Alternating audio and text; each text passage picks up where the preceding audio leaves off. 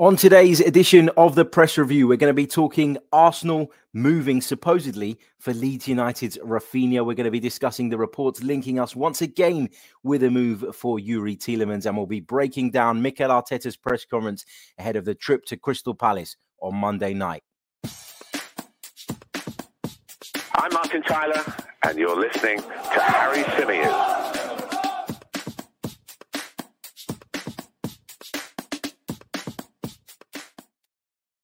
Hello and welcome back to the Chronicles of a Gooner, the Arsenal podcast, part of the 90 Min Football Network.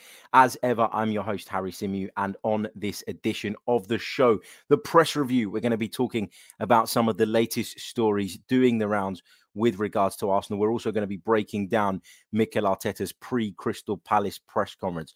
Lots and lots to get through today. We'll also be taking some of your thoughts and some of your questions come the end of the show. Before we dive into it, though, I want to say a big happy birthday to one of our regular viewers. He's in the live chat with us this afternoon. A big hello to Thibaut, who celebrates his birthday today. Hope you're well, mate. Wishing you a happy birthday, many happy returns, and thank you for your continued support of the podcast. It is very much appreciated. Big hello to Harvey, to Peeny Ween, to Henry, to John, to Justin, to Dom, to all of you. Brilliant to see you guys in the live chat as always. Don't forget, if you are watching us live on YouTube or if you're watching this back on playback, please do hit that like button. It really does help. And subscribe to the channel if you're new, because if you help us get towards that 20,000 mark before the end of the season, and we're not a million miles from it, we will be giving away not just one, but 2 Arsenal shirts come the end of the season. So hopefully we can get there, and hopefully we can give away those prizes to 2 lucky listeners. Big hello to Raheel, to JDF, to Hasanova, I love that, to Matt and to Casper as well. Hope you guys are all good. First of all, we got to say congratulations to Mikel Arteta, who for the second time this season has been named the Premier League Manager of the Month. Now, this one has really frustrated or boiled some piss is probably a better way of putting it among the Liverpool fan base, because Liverpool were unbeaten during the month of March. Arsenal, of course, lost to Liverpool, but Mikel Arteta has been given the Manager of the Month award. And look, I think it's, people will say, well, he lost to Liverpool, how can he be the Manager of the Month? But I think in the bigger picture, when you look at the results he's picked up throughout that month, the fact that we were better against Liverpool than we have been in previous times, and that they were fancy to beat us by most. In fact, nobody outside of the Arsenal fan base gave us a hope in hell. So for Arsenal to have lost that match and not to have been disgraced, but then to have had a very good month outside of that, I think means that Mikel Arteta was a good shout for the Manager of the Month. I've got to say I was a little bit surprised that he got it, but he got it. So happy days. It's brilliant to see. And, we've spent a lot of this season kind of going to and fro, haven't we, on Mikel Arteta? Is he the right man? Is he not the right man? Lots of you in the comments have kind of been very strong on your opinions about Mikel Arteta, and that's fine in the sense of some of you don't want him. Some of you have been really supportive of him. Others have been on the fence. It's okay to have any of those opinions, but I think it's impossible to deny that right now, Mikel Arteta is doing good things and is doing a good job. So I'm not saying that you should, be a hypocrite and completely bin or forget what your previous view and opinion was, because they're opinions and they have some validity always. But what I am saying is, now, if you can't enjoy where we are now and you don't think that we're moving in the right direction, based on what you're seeing now, then you are peddling an agenda. And I don't think we should be doing that. I want us to be united. I want us to be strong as a club, not just in terms of the players and the manager, but in terms of the fan base as well. I want people to come to Emirates Stadium and fear coming there, feel intimidated. And we've done a much better job over the last few months of doing that. Even throughout this season, I think in general, the atmosphere in and around the ground has been better. I just think we need to, there's still a way to go in terms of some of the online fan base and in terms of convincing them that we are moving in the right direction. So, brilliant stuff. Okay, let's get into some of these stories then, because there are a few stories that have been doing the rounds over the last couple of days. Now, I didn't bring you guys any content yesterday, and I have to apologize for that. But for those of you that follow me on social media, you'd have seen that I had an absolutely crazy day. I'm paying for it today as well because I feel awful. But yesterday morning, we were at 90 Min for the gas tank, or the TFP, the fans preview, which is our Thursday show. You probably know it as the gas tank. It is on the 90 Min YouTube channel. You can check that out now. We looked ahead to the weekend's games. We touched on Arsenal versus Crystal Palace, but we're going to be looking at that one in a little bit more detail on Monday's live show. That was in the morning. Then I went down to TalkSport 2 and was on the social with Adi Oladipo for a good couple of hours. Really good conversations there, good discussions. And that was obviously, my afternoon. And then in the evening, I had a work Christmas party with the good guys over at 90 Min, and it was great fun. It was something that we were supposed to do in December. We couldn't do it because of the COVID situation, but we got to do it last night. And I'll tell you what, I am feeling my age today, because when you've got kids of, under 3 years old, it doesn't matter what time you go to bed. It doesn't matter what time you come in. It doesn't matter how many drinks you've had. You will be woken up at 7 o'clock in the morning, and that is that. So I am a little bit worse for wear today, but this is one of two videos that we're going to be bringing you before the day is out. The first one is right here, the press review, and then we're going to be bringing you some reaction to the World Cup draw, which takes place a little bit later on. So looking forward to breaking that down as well. The full preview of Crystal Palace versus Arsenal will be live tomorrow at 11 a.m. So come and join me for that, and that'll be available in podcast format shortly afterwards. But yeah, we're going to focus on the press review today. Then, of course, the World Cup draw, and we'll be doing that Arsenal preview in full tomorrow. With us playing on Monday, we've got an extra day to get that in. So I'd rather do a proper job of it than a rushed one, trying to fit it in between other things. So looking forward to that. Okay, let's start with the first story that I want to bring to you guys' attention. And this actually originates from Fabrizio Romano, from what I understand. He has been speaking about Arsenal's reported interest in the Leeds United winger, Raphinha. Now, if you think back to the show that we did a couple of days ago, myself and Mike Stavru, we were talking about potential options, players that we'd like to see come in to the club, players that we felt were realistic targets. And Raphinha was one of my picks. He's quite comfortable playing from either flank. Obviously, he's a left-footed player and has done some of his best work for Leeds United from that right flank, where he can cut in onto that stronger left foot of his. He's a brilliant player technically. But I think with Raphinha, it's bigger than that. And I think this is why, in my mind, he fits into what Arsenal are trying to do here. Now, with Raphinha, you get a lot of technical ability. You get a brilliant dribbler of the ball. You get someone who's a fairly competent finisher. We're talking about somebody who scored 9 goals in the Premier League this season, provided 3 assists as well. He's, as I say, he's been a consistent performer for Leeds United throughout the campaign. Joined the club from Stade Rennais back in October 2020. And actually, as I said to Mike on the show the other day, and I did double check this, there were rumours linking Arsenal with a move for Raphinha prior to him arriving at Leeds. Now, Leeds managed to land him for just under £17 million. You'd assume that Arsenal are going to have to pay a lot more to prize him away from Ellen Road at this stage, given what a good account of himself he has sort of, shown everybody in the Premier League. But this is somebody who I believe is attainable. Now, Leeds United have slapped the price tag on Raphinha, apparently, of around about 60 odd million pounds. But I think we'll get to the point with Raphinha where he will be pressing for a move. He went to Leeds. He joined Marcelo Bielsa. He joined Marcelo Bielsa's project. And whatever you say, I think a lot of the reason he went there was because of the Argentine. Now, with the Argentine having departed, that changes things for Raphinha. Sometimes you can sign for a club under the premise of playing for a manager that you admire, that you like, that you feel is going to get the maximum out of you. And things in football change. How many times have we seen a manager sign a player and then 2 months later sort of be sacked? And then they've been in a place where, or the club's been in a place where they've got players that were the right fit for that manager, or that were coming to the club on the premise of working under that manager. And now they have a problem with keeping hold of them and keeping them happy because the situation has changed so dramatically. I'm not convinced that Raphinha will look at Leeds now, a side who are probably going to survive, but will have really had to scrape for it this season. I don't think Raphinha will look at that and feel that's my level. I think Raphinha has done so well at Leeds United, and will feel now that his stock is as high as it probably will ever be, and will probably be looking for that move away. So the point I'm trying to make here is that if Raphinha is making all the right noises, if Raphinha is adamant that he wants to leave Leeds United, if Raphinha pushes for this, I think he is attainable for less than the £60 million price tag that is said to have been slapped on him by Leeds United at this moment in time.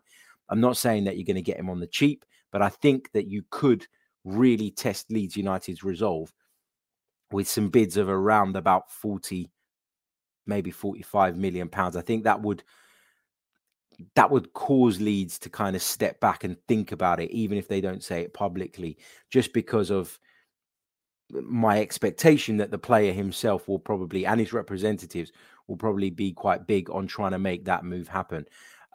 So let's see. Ray Anderson in the chat says, doesn't he have a clause in his contract whether they go down or stay up? A lot of people have been saying this, and I don't know this for sure, Ray, because I don't think it's really public knowledge. There have been a few reports sort of claiming that there is a clause in his contract that he can leave for around about 20-25 million pounds if Leeds United are to get relegated. But I've got to be honest, mate, I don't think they will be going down.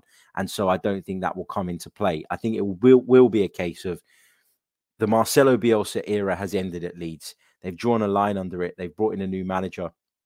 They're going to move forward. And I just think that they will want to, or they'll need to probably build a team now in Jesse Marsch's image as opposed to Marcelo Bielsa's. Are there similarities in the style with which the two managers like to see their sides play? High energy, pressing, aggressive, attacking. Yes, there are similarities.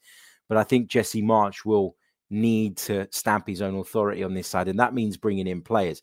And I just think with Leeds United having been sort of down in the depths of the Championship and League One even at one point for the last sort of 16, 17 years prior to their arrival back in the Premier League, I don't think financially they'll be in a position to go big this summer. I think anything that they do is going to need to be funded by player sales. And there are a lot of Leeds players that are being linked with a move away. Raphinha is not the only one. The likes of Calvin Phillips, the likes of Patrick Bamford have been talked about as potential exits during this upcoming transfer window. So I feel like Leeds probably will be in a position where they do need to sell in order to move to the next phase, in order to move to their next project under Jesse Marsch and give him the tools he needs to do that. And so that's why I think that if you do go and you slap an offer of around about £40 million on the table, you might not get it over the line for that, but you will at the very least be in a position where you've put the player on high alert and the player will be pushing for it from his side, but you're also making the club have to seriously think about what they do. If you've got an unhappy player, who doesn't really want to be there, an unhappy player who feels like his career would be better off elsewhere, you can often use that to your advantage and use that in order to get a better deal.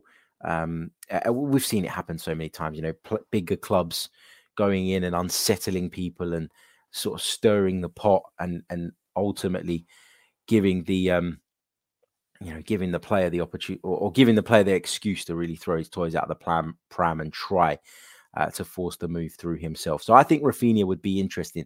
But as I say, not only does he bring goals, not only does he bring assists, not only is he a very good dribbler, not only would he be, in my opinion, an upgrade on Nicolas Pepe, but he also gives you the work rate and the level of intensity that Mikel Arteta so clearly needs and wants.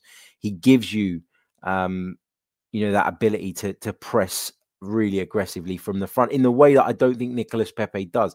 I think Pepe's got lots of positives. I think he's got lots of attributes that I look at and say, I like that about you.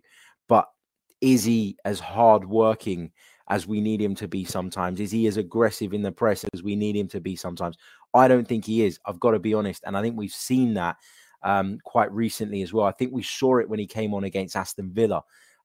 He was tracking back, but was he tenacious enough in certain defensive areas? Was he giving Cedric enough protection at certain moments in that game?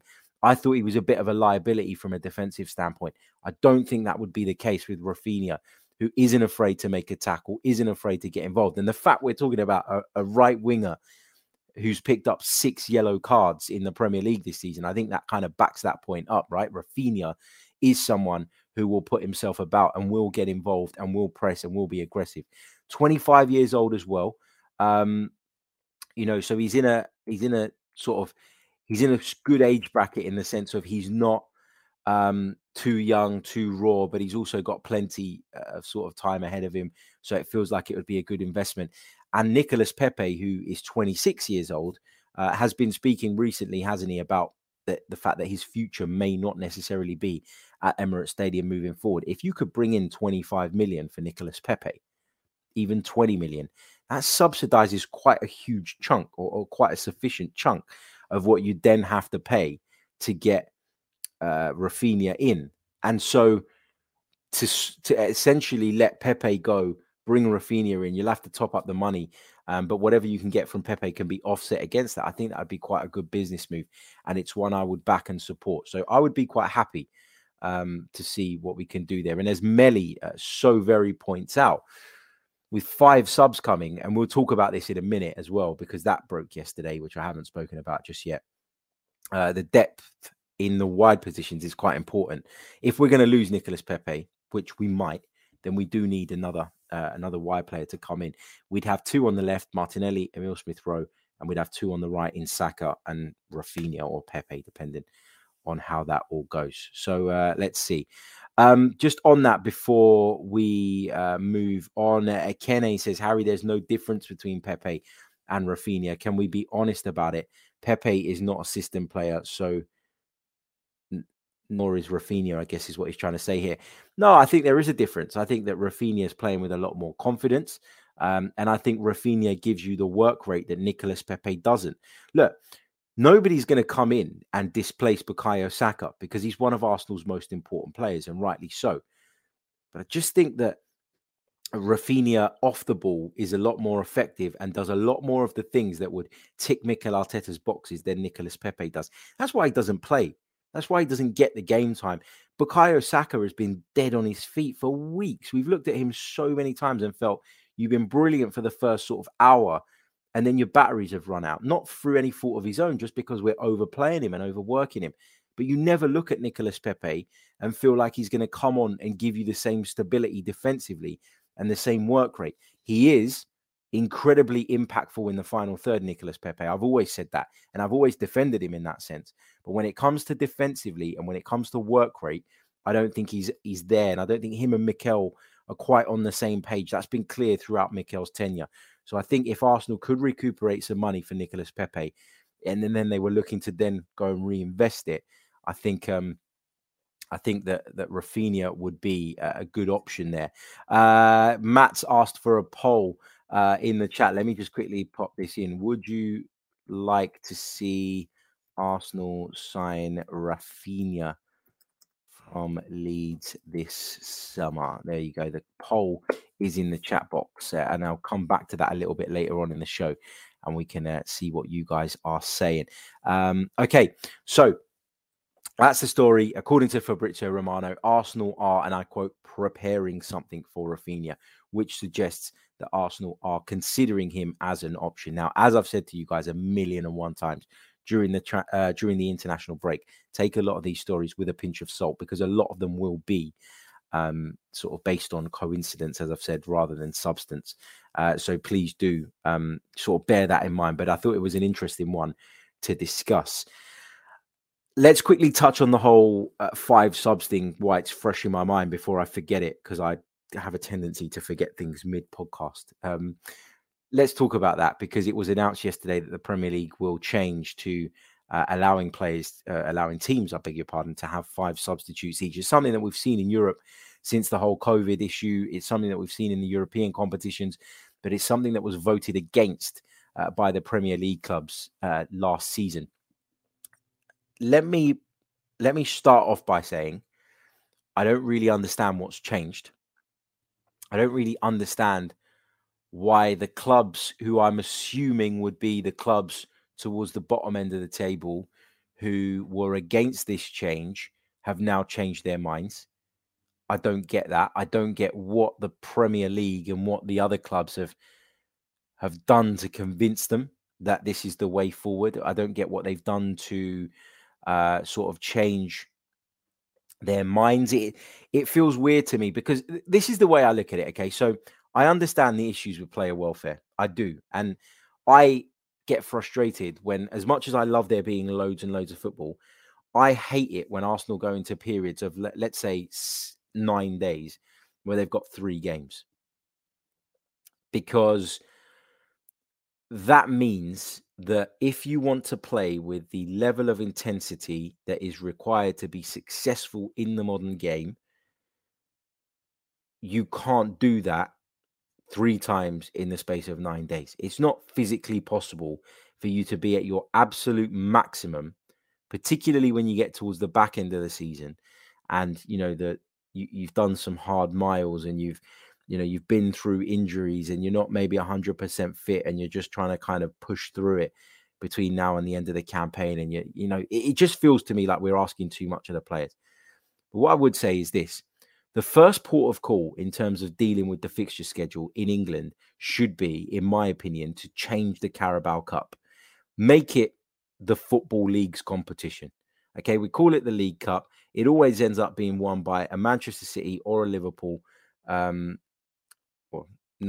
Liverpool won it this year. They haven't really won it. They haven't won it before under Jurgen Klopp. But it always ends up getting won by a City or a Chelsea, let's say, in recent years. And why is that? Well, because both of those sides have the depth to be able to make wholesale changes, but still name very strong sides.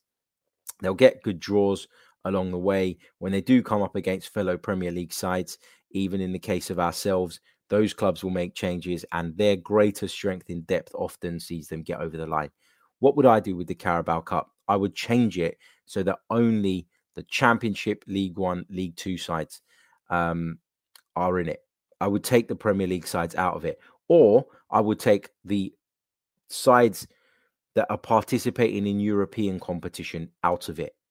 Now, I know that you're in a position now where you see that the clubs in Europe, they do come into it around later, but that for me is not good enough. So I want to see either one of two things. Either you scrap the Premier League clubs from entering the competition, which they don't want to do because of the commercial impact of that. If you've got a cup competition that doesn't feature the big boys, then commercially it's not worth half as much. The TV rights deals get slashed. So I understand that.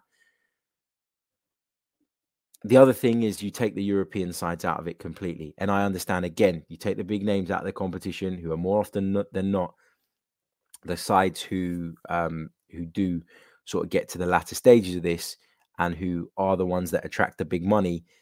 You then have the same problem, right? Is the competition as in demand? Is it something that is as attractive? I get all of that. From a commercial standpoint, it's something that they will never do. But I just think when you look around Europe, there are only a handful of countries who have 2 domestic cup competitions, and we're one of them. We cannot be moaning and whinging and banging on about the fixture pile-up and then having this cup competition unfold that, let's be honest, very few people care about. You even see lower league sides who you'd expect would thrive at the opportunity and look and be excited by the fact that they get to play against some of these big boys, making changes, because for them it's not the bread and butter, it's not important, it's not the be all and end all. Cup run is great, but if you know you're going to get gazumped by a Liverpool or a Manchester City later on down the line, as a Championship club, you're going to turn your attention and your focus to promotion or whatever it is that your goal is, staying in a division. So I just think that it's a bit of a nuisance and it gets in the way. I get that we want to see as many showpiece finals. I get that we want to see interesting semi-finals and interesting finals like the one we're going to have. But like the one we did have. But I don't get it. I don't get it. The 5-sub thing is designed supposedly to deal with those issues. It's designed supposedly to give managers the opportunity to make more changes and to manage the workloads of their players.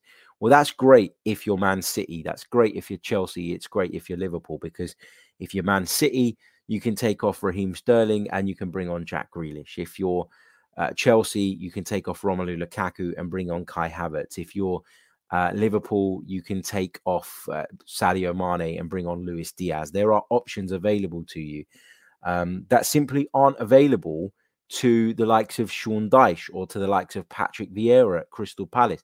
So the fact that you could only make 3 changes, it kind of mitigated how much the depth of your squad could be as an advantage when playing against opponents of less quality. And that meant that the managers had to get it right. You got 3 opportunities to bring somebody on and change the game.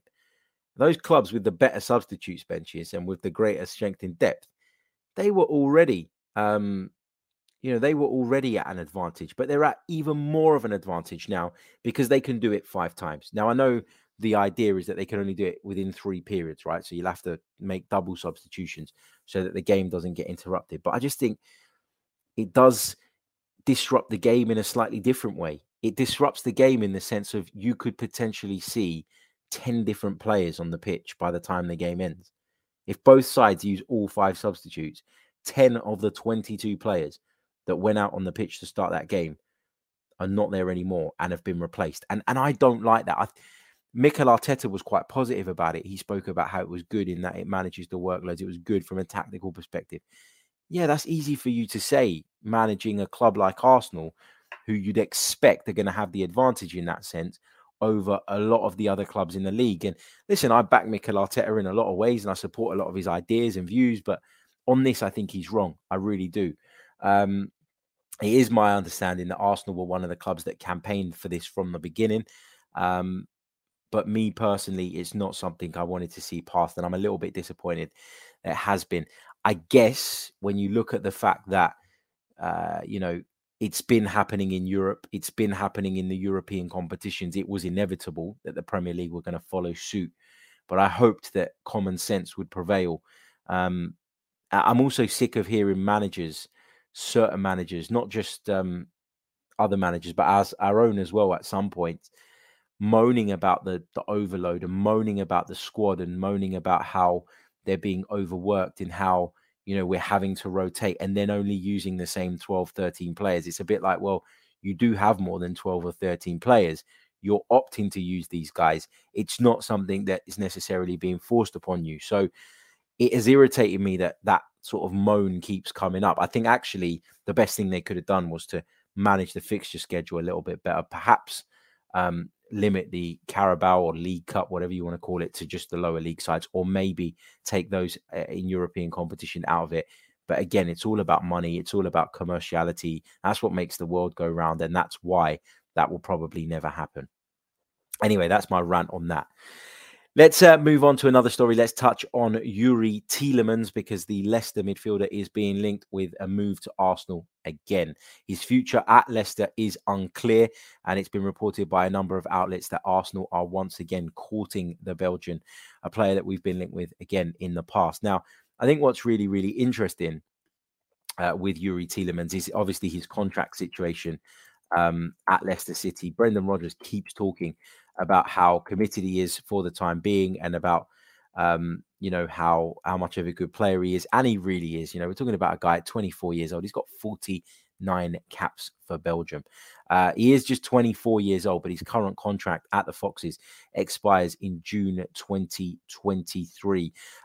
Made 22 appearances in the Premier League this season. Not always been as fit as we'd have liked it, or as Leicester would have liked him to have been, but he's managed 6 goals in the league, which is way more than any of our central midfielders have managed.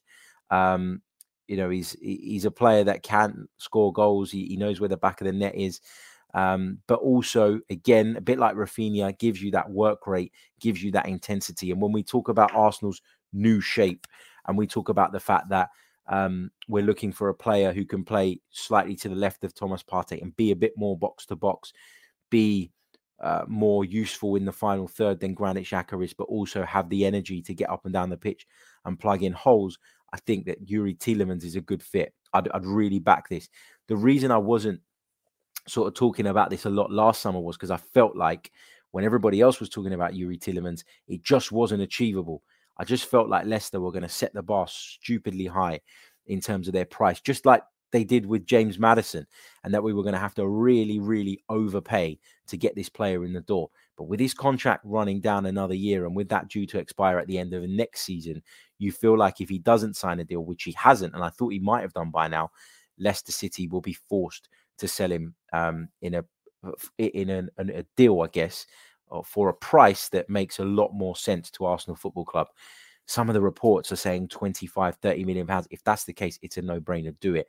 But I'd also keep hold of Granit Xhaka because I think that he is much more accomplished from a defensive standpoint, in the sense of if we're playing against a stronger opponent and we do need to drop one of that midfield trio just a little bit deeper to sit alongside Thomas Partey and create that double solid defensive pivot that we've seen they can do, I think Xhaka might be a little bit more suited to that. But Tielemans certainly fits that role because he's a bit more of a hybrid, isn't he, between a Martin Odegaard but also a Granit Xhaka who feels more comfortable in those deeper areas. I'm not saying Tielemans is defensive, but he's got that work rate and that energy to get up and down. I think he'd be suited to that role quite well. So yeah, that's my take on that. Yuri Tielemans, I think if he was attainable for a decent amount of money, would be a very, very good option for Mikel Arteta and Arsenal moving forward. Okay, let's have a quick look at some of the things that Mikel Arteta said in his press conference going into the Crystal Palace game. A few interesting comments that I just want to touch upon. But before I do that, I just want to quickly remind you guys that if you haven't done so already, please do hit the like button and subscribe to the channel if you are new. Join the 48 people who've already hit the like button. And let's get that up to 100 because there's more than enough of you watching for us to achieve that. So I'd love to get there before the video is out. Please do, as I say, like, subscribe. You know the drill by now. Give our poll a vote as well. We'll check in what that's looking like just after this very, very short pause. Hello and welcome back to the Chronicles of a Gooner, the Arsenal podcast, part of the 90 Min Football Network.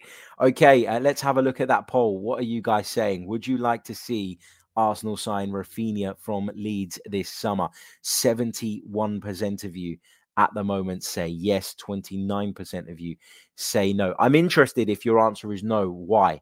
Not that I'm saying that your opinion is wrong. You're absolutely entitled to it, but I'm just curious to know the reasons as to why you don't think he'd be a good signing. Please do let me know. Get some questions in there as well, because we're just going to briefly run through Arteta's press conference, and then we're going to take some of those as well.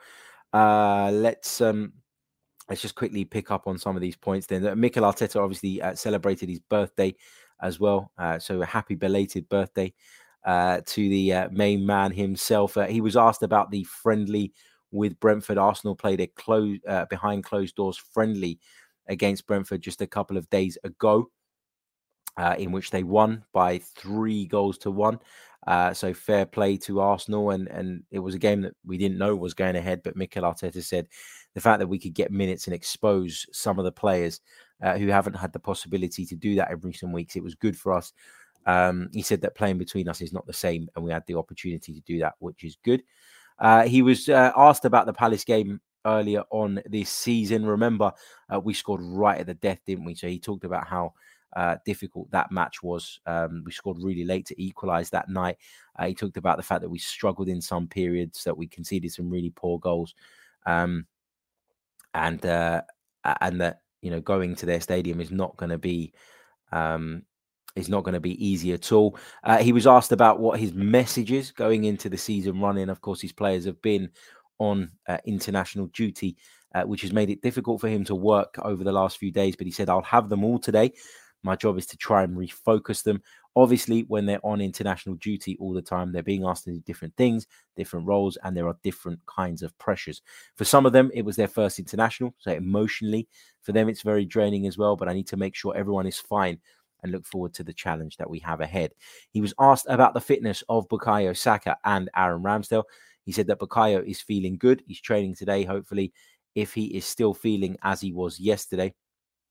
But he did say that Aaron Ramsdale is a doubt. He's still not feeling great, hasn't trained yet, so we don't know what he will be able to do on Monday. He also mentioned, which was interesting, that Aaron Ramsdale wanted to play against Aston Villa, but it was a significant injury and he had to take his time. He said the physios are doing everything they can to make him available, but we'll see in the next few days when he starts to do more real training. Interesting, because I thought that Ramsdale was going to be out for quite a bit longer than what they're sort of suggesting. So yeah, interesting on that one. He was asked about Tomiyasu. He says he thinks it will be close with regards to him being available for Monday. He said he's been training more and more. He has the boys back now. So he'll be joining some sessions this week, and let's see how it goes. He was asked why it's taken so long, because this is one of the concerns I've had. Like I've looked at this problem with I almost said Raphinha because he's on my mind from the poll, but I've constantly sort of been mulling over this in the last few days because, the last few weeks, because we keep hearing that he is so close to coming back, and then we get to the match day and he's not even in the squad. And so there was a kind of a cynical side of me that was thinking, well, is this worse than they're letting on? So it was interesting to hear him sort of explain why Takahiro Tomiyasu has been out for as long as he's been out. He said because he's had a recurring injury in the other calf, which was a strange and difficult one to predict. He said he's been through a lot in the last 2 years with COVID and the amount of games that he's played. The transition to a different league with different intensity, it's been completely different for him. He said, hopefully we found the right reasons for it, and hopefully we won't go through that situation again, because especially for him, it's been tough. He was asked about this whole thing again about not conceding a goal from a corner. Also, I don't want to talk about this. I don't want to jinx it. So we're going to skip past that. He was asked about the celebration of victories, because Arsenal have obviously had some criticism for the way they celebrated the victory over Aston Villa, which in my opinion was bloody ridiculous. But he said, I don't tell the players to celebrate or not. I think that's something that comes right from them. And it's great when I see them hugging each other, enjoying each other, and celebrating with the fans who made a long trip to be with us for a 12:30 p.m. kickoff. Showing the gratitude for the fans and to be supportive, to me, is great. He was asked about the new contract talk we brought to you a little while ago, that Arsenal, or we discussed that Arsenal are in the process of discussing a new contract with Bukayo Saka. And Mikel Arteta was asked about this in the press conference, to which he responded, we're extremely happy with Bukayo, the progression he's having, what he's bringing to the club, what he's bringing to the team. Obviously, we're never going to share any conversations related to private contracts, but we're really happy with him. So that was good to see. He was asked about playing last this weekend. And again, he sort of brushed that off. He said, it's not something that we control. It's not something that's in our hands. All that is in our hands is basically going out there and proving ourselves and doing what we need to do to get over the line and hopefully achieve our objectives. He was asked when he'd like to be playing Tottenham later in the season. He says, I don't think we're going to have a choice. So whenever the Premier League decides, it will be the right and only time that we're going to be playing. He didn't want to be drawn on that. He made his feelings clear on the whole fixture thing not too long ago, did Mikel Arteta. So yeah, he's not going to be drawn in that. He's not going to be drawn on that at all. I beg your pardon as well. I did say 3-1. I don't know why I had 3-1 in my mind for the Brentford game. I know it was 4-1. Lacazette hat-trick and Rob Holding as well. I'm not really going to go onto the rest of it, because I think a lot of it is sort of hot air. You can watch the press conference in full if you want to. It is available on YouTube. You can find it. So I'm not going to read you verbatim every single thing that Mikel Arteta said, but I thought those were the important bits from that. Okay, let's go over and take a few of your questions before we wrap up. Let's see what some of you guys are saying. Matt G says, Harry, do you think the long-term plan for Emile Smith-Rowe is to be left midfield? I do. I think that for me, this is a consequence of the change in system and the change in formation, or the tweak. I don't want to call it a change because it's a tweak rather than a sort of major upheaval. I think that if you play with a double defensive midfield pivot like a Xhaka and Partey as a unit, then you can play with a Smith-Rowe in the 10. If you don't, though, if you play with a Partey, then I think let me rephrase that. If you play with a Partey sort of one-man sort of midfield anchor, then you need the right balance of players around him to accommodate that. So you need a Xhaka or somebody who's going to be a bit more conservative, and then you need some, a bit more conservative when they need to be, but will also get forward and join in. But then you need a Martin Odegaard. And I just think that for Mikel Arteta, Martin Odegaard is key to the way this team plays. He's the guy that makes us tick. He sets the tempo, he sets the pace, he sets the energy. He presses in a way like I don't really feel Emile Smith-Rowe can. And that's not a criticism of Emile Smith-Rowe, just Martin Odegaard is so incredibly good at doing that. And I think that with Odegaard in the team, he couldn't play Smith-Rowe in the midfield with Partey as well. It just wouldn't work. The balance is not right. So it's one of Emile Smith-Rowe and Martin Odegaard in that three. And I think that he prefers Martin Odegaard. And I understand that. I actually think Emile Smith-Rowe is probably more effective when he plays from the left. So I think that's the long-term plan. Yeah, I think it'll be he and Martinelli battling for that position. It'll be Saka and perhaps a new signing, perhaps Nicolas Pepe on the right. And then the midfield is, as I say, without Emile Smith-Rowe. That's my view on it, but I think it's quite clear. That's where we're at. O'Malley says, do you think upgrading Cedric is important, being seen links to Jed Spence and Ben Johnson from West Ham? I've seen those links with Ben Johnson. Not really sure how much sort of attention I want to pay to those at this stage, but decent player, like the look of him. I know that West Ham are quite fearful of losing him, and I think he'd be a good addition.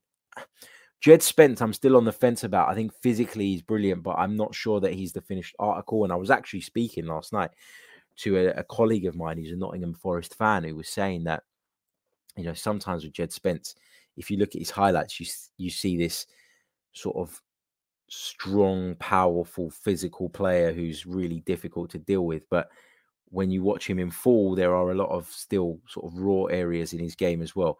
So he's not quite as accomplished as I think we think, based on what we saw of him in the FA Cup.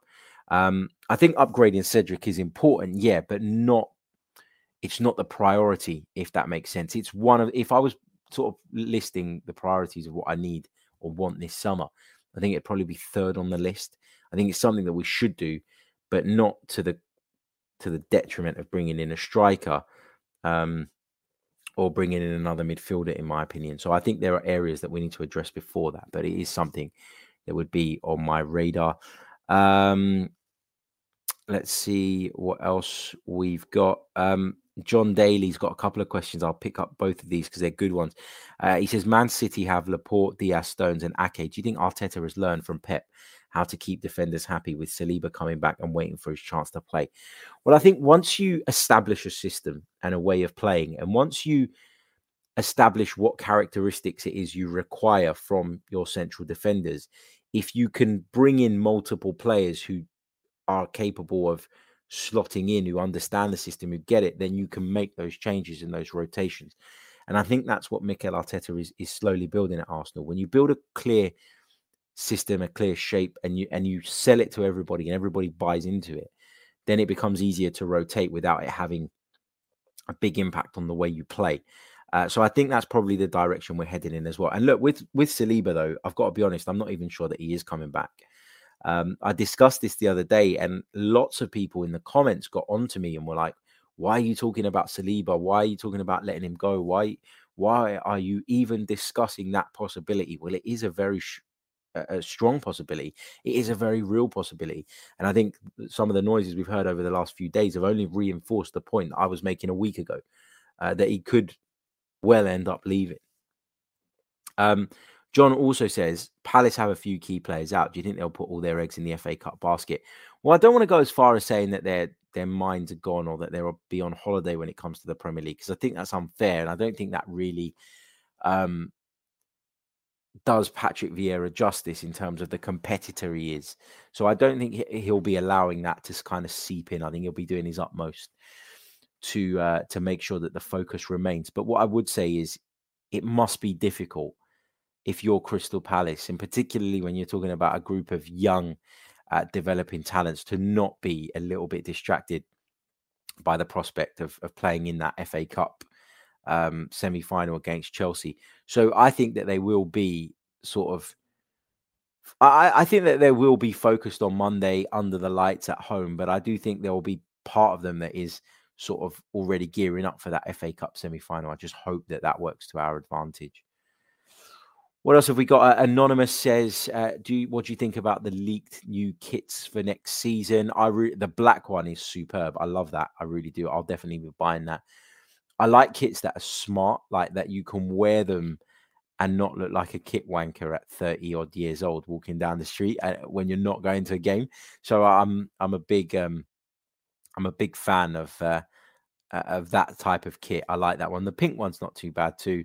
But the black one for me was certainly the one that caught my eye. Justin says, do you think the rumors are true about Real Madrid planning to make an offer for Tierney? They might try, but I don't think they're going to get anywhere. I don't think Kieran Tierney's going anywhere, to be honest. Real Madrid get linked with everyone just because Real Madrid have a tendency, don't they, to want to bring in the best players in the world. They always have done. For me, for as long as I can remember, the barometer of how much you were rated across Europe was whether you were linked with Real Madrid or not, and Kieran Tierney is in that position now. Igara says, Tielemans, Ruiz, Bissouma, Douglas Luiz, Aouar. Would you have two of those players, Harry, this summer? I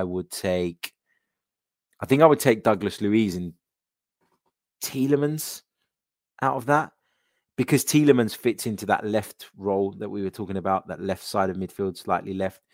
And also Douglas Luiz would be a good replacement for Thomas Partey in the event that he was unavailable. So I'm all about having a system and then bringing in players that fit those roles and adding your depth that way, which is why I picked those guys. A few questions in there that I've already touched on, so I'm not going to... it's not that I don't want to read them, it's just we've already discussed them earlier on in the show, so I don't want to sort of be repeating myself. Adam Daniel says, don't you want Saliba to come back? He looks good. Yeah, I do want him to come back. I do want to see what he would fare like in an Arsenal shirt, because we haven't seen that. And more than anything, it's born from curiosity. But if I was Mikel Arteta and I still didn't think that he was the right man, then I wouldn't hesitate in selling him if we could get the right amount of money for him. Look, whatever way you look at it, okay, whatever way you look at it, Arsenal overpaid for William Saliba at the time we did. Okay, he might go on to be a brilliant centre-half, and maybe in the future, with the benefit of hindsight, we'll look back and say 27 million was an absolute steal for this kid. But we've paid 27 million pounds for a player who's not played a competitive game in an Arsenal shirt. And we're 2.5 years in, 3 years in? So that, for me, means it was a mistake in terms of what we paid. Now, can that mistake be rectified if he goes on, develops, and gets to a certain level and represents Arsenal and gives a really good account of himself? Yeah, of course. But right now, when you look at the evidence that is in front of us, 27 million pounds on a player who hasn't played a single competitive game for Arsenal, you have to say that we were wrong to spend that money at this moment in time. As I say, it could change in the future, but it hasn't changed yet. The doubt I have and the worry I have with William Saliba, and I did explain this in detail the other day, but I'll just kind of reiterate it for those who maybe missed it, is that given all that happened, given the way it was handled, given his supposed rocky relationship with Mikel Arteta, will it ever be right between the two of them? Will William Saliba ever feel loved at Arsenal unless he's playing week in, week out? Maybe not. But I don't think he's better than Ben White, and I don't think he's better than Gabriel. So for me, if William Saliba comes back to the club this summer, it says the third choice centre-back. Is he okay with that? Is he going to be quite happy to come back and play that role? If not, if he's got any doubts, and based on his recent comments, it seems that he does have doubts, if you can get the right money in for him, and I'm not saying it's what I do, because as I said to you, I'm curious and I want him to come back and I want to have a look at him. But given his contract situation as well, if somebody came along and said, here's 30 million and armed Mikel Arteta with what he needs to be able to go out and bring in a centre-half who does fit a little bit better, who is happy to play the role that he's going to play at Arsenal and displays all the right values and the right attitude, because that has been the key cog in Mikel Arteta developing this side. then I would do it. So it all depends what's on the table. You know, if William Saliba, if somebody's offering £5 million for William Saliba, £10 million for William Saliba, or there isn't anything significant on the table at all, I would bring him back and have another look at him. But if that money is there and that money helps us to move in the right direction at a time when Arsenal's financial results are not very good, let's be honest, I think I would consider it. And that's not because I don't think he's a good player, but I still think he's a bit raw. I still think he makes mistakes. I think he's made those mistakes in a league that is much more comfortable. The Premier League is not as forgiving as the French League, and there's no doubt about that. So when I look at the way he's played, I think in large periods of time he's been quite good, but he does switch off. He does have lapses. And I can't say with any degree of confidence that he's at a higher level right now than Ben White or Gabriel. So he doesn't start for me. Will William Saliba be happy or okay with not starting? Will he be happy with, if we do get back into Europe, being someone that if we're in the Europa League, for example, where we can rotate a little bit, would he be happy to step into that role? Now, people keep bringing up Rob Holding all the time. Every time we have this Saliba discussion, the first thing people say is, yeah, but he's better than Rob Holding. Yeah, but Rob Holding is happy to play that role. Rob Holding has no issue with being the third choice centre-back and being the guy we call on in certain game states and in certain instances. William Saliba, if he was to come and play that role, would he be happy? That depends on him. And that's why I say that it's not clear cut whether he's coming back or not. And we're just going to have to wait and see what happens.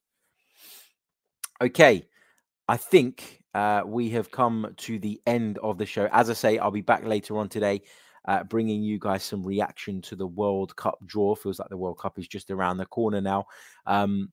I do love the World Cup. It's brilliant. It's amazing. And I love the whole sort of build up to it. I love the draw and then sort of breaking down the groups and discussing it all. I'm trying not to let all of the kind of issues around the Qatar World Cup kind of spoil it from a football perspective, although I recognize that there are problems and there are issues and there are reasons that we should be discussing those, and it's important that they're brought to light. But let's just focus. It's happening in Qatar now. That's not going to change. So let's just focus on the football, and that's what we'll be talking about later on. The football. Make sure you come and join me for that. Don't forget, if you haven't done so already, please do hit that like button. We're still around about 25 away from getting to the 100 mark. I'd love to get there by the time the outro plays. So if you haven't done so already, please do. And subscribe to the channel if you're new as we continue on our journey towards 20,000 subs. I'll catch you all a little bit later on today with more. Until next time, take care of yourselves.